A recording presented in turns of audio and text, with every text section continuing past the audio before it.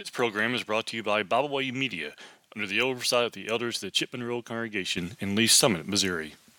Welcome to Shepherding Our Hearts with Addy and Tina Shepherd. Hey, we're back again. Zoo was a success. We were right. We did not get very far. No, we didn't make it out of the entrance and we were there for hours. It's not true. We went all the way to Australia, but... Oh, that's true. We did with just Linky. We just didn't really see any animals in Australia. We just, went to the train. Lincoln had a good time on the train. And then at one point, the 3-year-old I watch was with us. And the conductor, you know how they have like the little microphone and they talk over like the, what is that called? Loudspeaker. Yeah, the speaker. Well, Lorenzo, the 3-year-old, was unaware that it was an actual person. And they, for reference, have like a Google Dot at their house, you know? So if it's talking, you're just like, hey, Google, right? And it stops and listens to you. Well, the train conductor's name is not Google, but Lorenzo decided that the speaker was too much. So he started yelling at the speaker, hey, Google, stop! Google, stop! And I was like, Lorenzo, that's not a Google. You can't. And that was my favorite moment from the zoo. It was pretty funny. Oh, man. I didn't even know what he was talking about, but Addy caught on quick, and so she was able to be like, no, that's not at Google. It's really funny. It's one of those moments I wish I had video of. Yeah, that was great. Because it was phenomenal. It's a great moment. And all in all, it was a great day at the zoo. It just was a lot of little ones and, a lot of needs. So it was all good. We had fun. Yeah. So today we are going to jump in and talk about praying for one another. I thought Addy was going to say it. She did not. She was yawning. So that's fine. Pray for one another. And so the verse where it says one another is in James chapter 5. I actually love these verses. So it says it in verse 16. But, we're all about the context. So 13 through 20 is what we got to read it all. So, James chapter 5, verses 13 through 20. Is any among you afflicted? Let him pray. Is any merry? Let him sing songs. Is any sick among you? Let him call for the elders of the church, and let them pray over him, anointing him with oil in the name of the Lord. And the prayer of faith shall save the sick, and the Lord shall raise him up, and if he have committed sins, they shall be forgiven him. Confess your faults one to another, and pray one for another, that ye may be healed. The effectual fervent prayer of a righteous man availeth much. Elias was a man subject to like passions as we are, and he prayed earnestly that it might not rain, and it rained not on the earth by the space of 3 years and 6 months. And he prayed again, and heaven gave rain, and the earth brought forth her fruit. Brethren, if any of you do err from the truth, and let him convert him. Did I read that right? No. Cool. Brethren, if any of you do err from the truth, and one convert him, let him know that he which converteth the sinner from the error of his way shall save a soul from death and hide a multitude of sins. There you go. So, I think it's so important to get the context, and of course the context here is just the power of prayer. And, yes. Those are that's the acronym. And I love that acronym, so I thought I should share. Did you just make that up? No. Oh, okay. I've been thinking this for years anytime anybody says the power of prayer. But it came from you. Yeah. So you did make it up. Just not right now. Yeah, that's it. Guys, I'm tired. Anyway. So yes, the power of prayer. And so here we see that prayer is so powerful, and I think sometimes we forget that, because so often we're like, well, what can I do to help you? Just pray, I guess. We kind of say it like it's a last resort and there's nothing that can actually be done. So just pray. And I think that we really undermine the prayer. Power. Yeah. At that point, the pop. Because there is power. Like, we are talking to the creator. The creator of the universe at that moment. Now, does that mean that anything we pray for, we will get? Absolutely. Absolutely not. But here is the thing. I think a lot of times we pray misguided prayers right? Because we pray short-sighted, or something else, like we're praying maybe for what we think is best as opposed to what God knows is best. Yeah. Not thinks. Exactly. God doesn't think. God just knows. But I heard an interesting, not really analogy. I was listening to a podcast.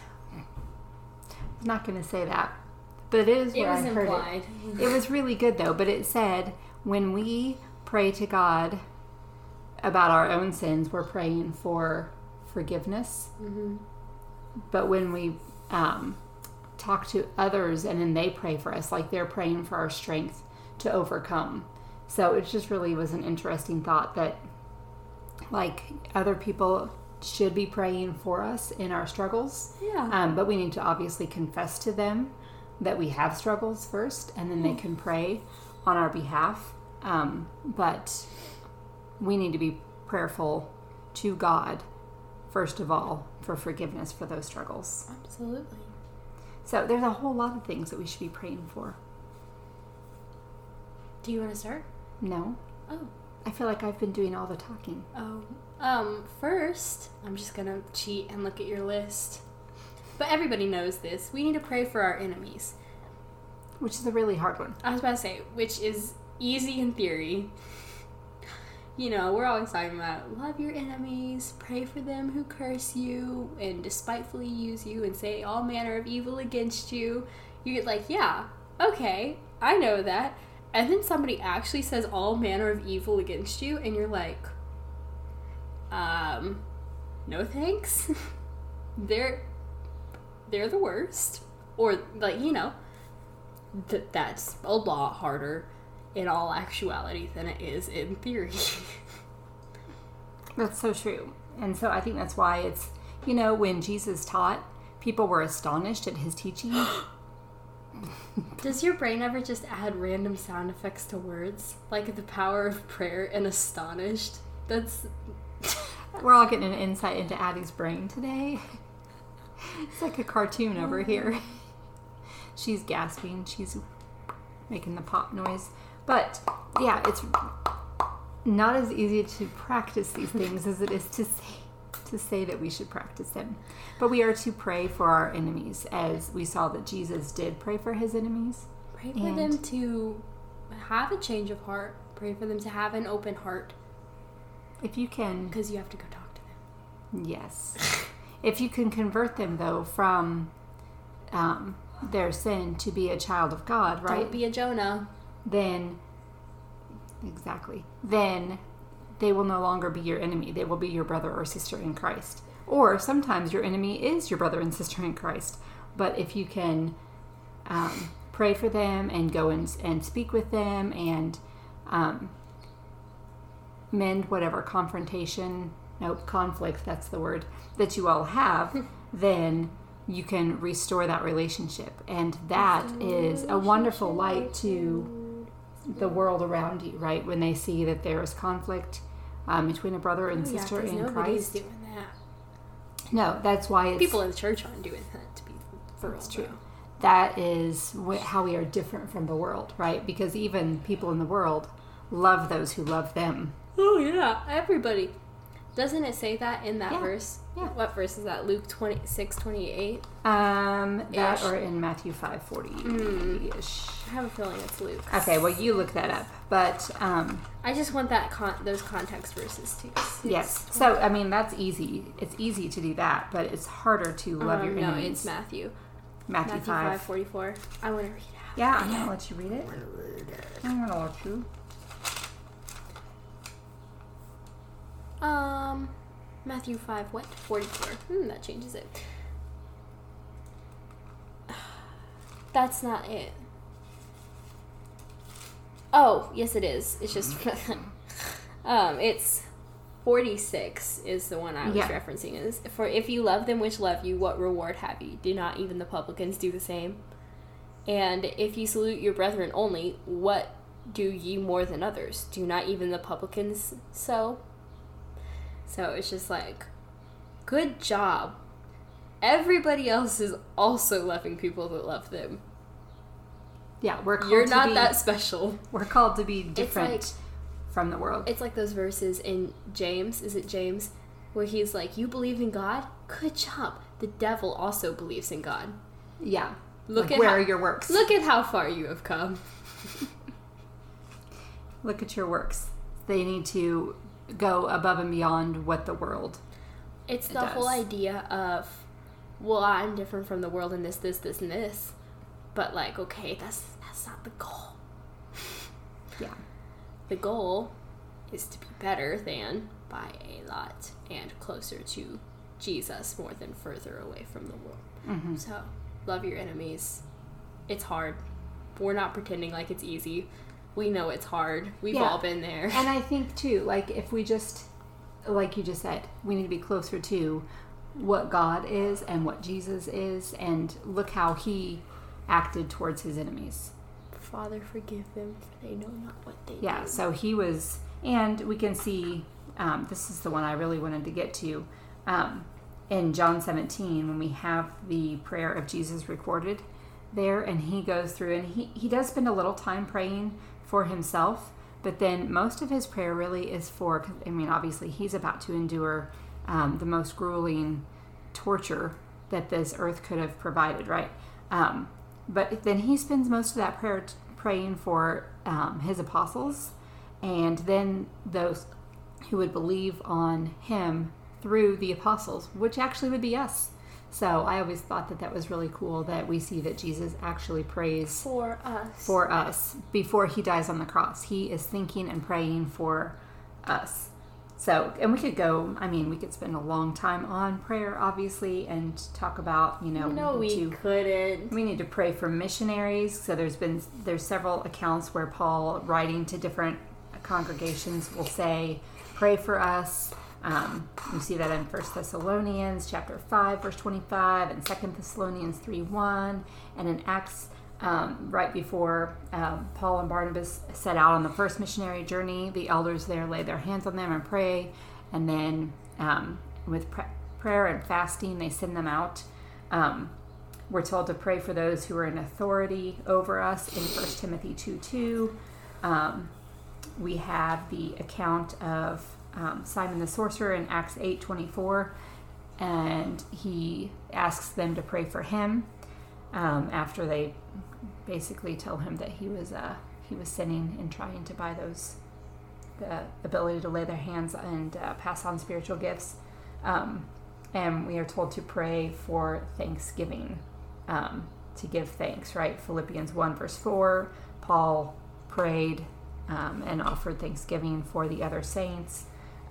So a whole lot of things that we can pray for. Mm-hmm. Mm-hmm. And because we've talked about, maybe even in this podcast, I don't know, our conversations are running together, even though I realize even if we just had one, I still wouldn't know. It's okay. But we've talked about it before. You have to be open to asking for prayers. But also, I know we've talked about this before, and I know it wasn't in this podcast.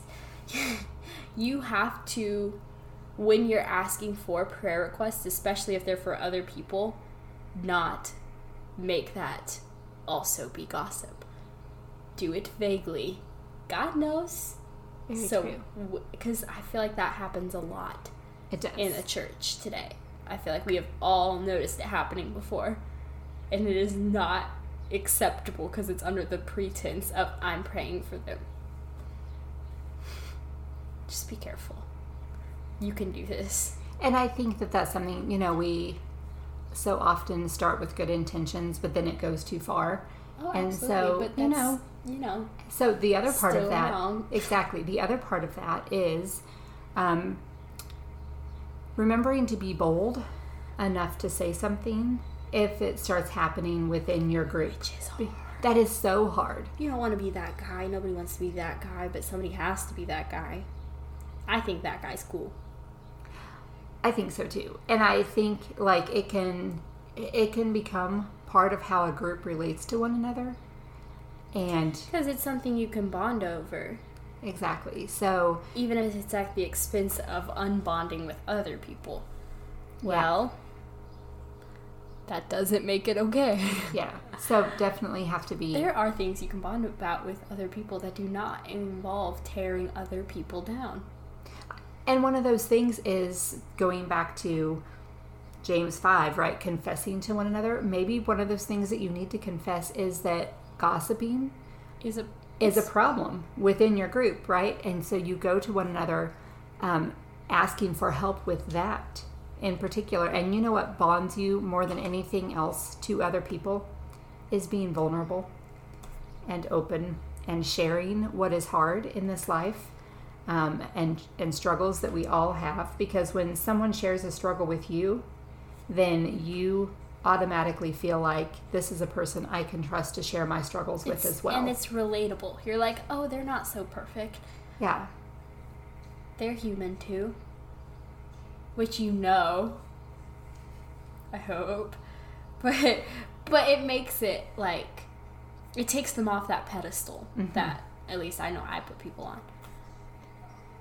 So you can understand, like, yeah. they're going through some stuff too, and that's hey, I right. have too. Like, we're all,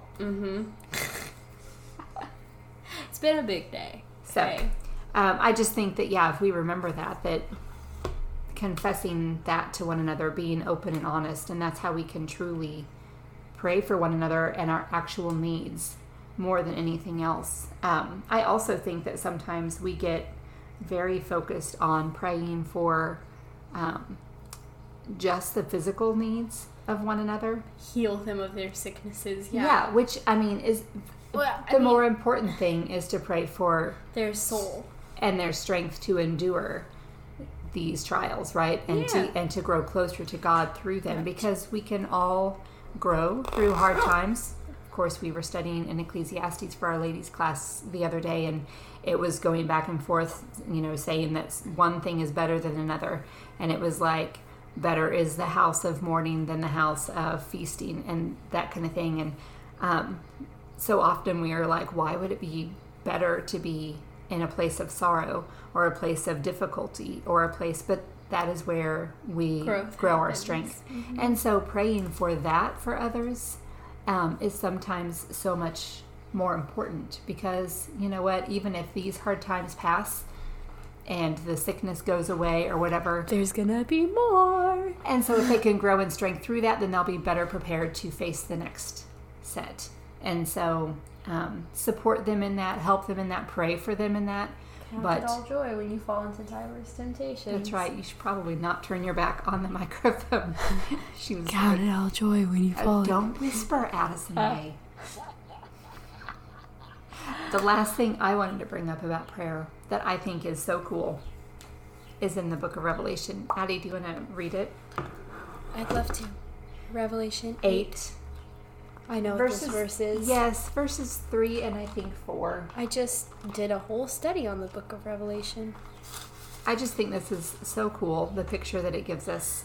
And another angel came and stood at the altar, having a golden censer, and there was given unto him much incense, that he should offer it with the prayers of all the saints upon the golden altar which was shown before the throne. It doesn't say shown anywhere in that verse, which was before the throne. And the smoke of the incense which came with the prayers of the saints ascended up before God out of the angel's hands. I just think that's such a cool visual for us, an image that we can kind of see. Because our prayers are entering heaven. And going up before God, like incense. So I just thought that was really cool to think about. Makes me think of a Nadab and Abihu.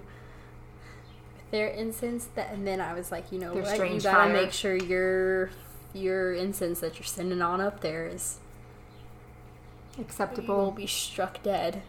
Just kidding. That's not how that works anymore. Not anymore. It doesn't. But no, it's just cool to think that God is experiencing your prayers, and it's not just words that you're speaking into the air. Here it's like something that you are actually telling God. I have a question. Yes. Can you speak not into the air? Yes. If you're underwater? Don't say that, please. I was thinking if you're just talking in your head, because obviously you do not need to pray out loud. But then you're not speaking.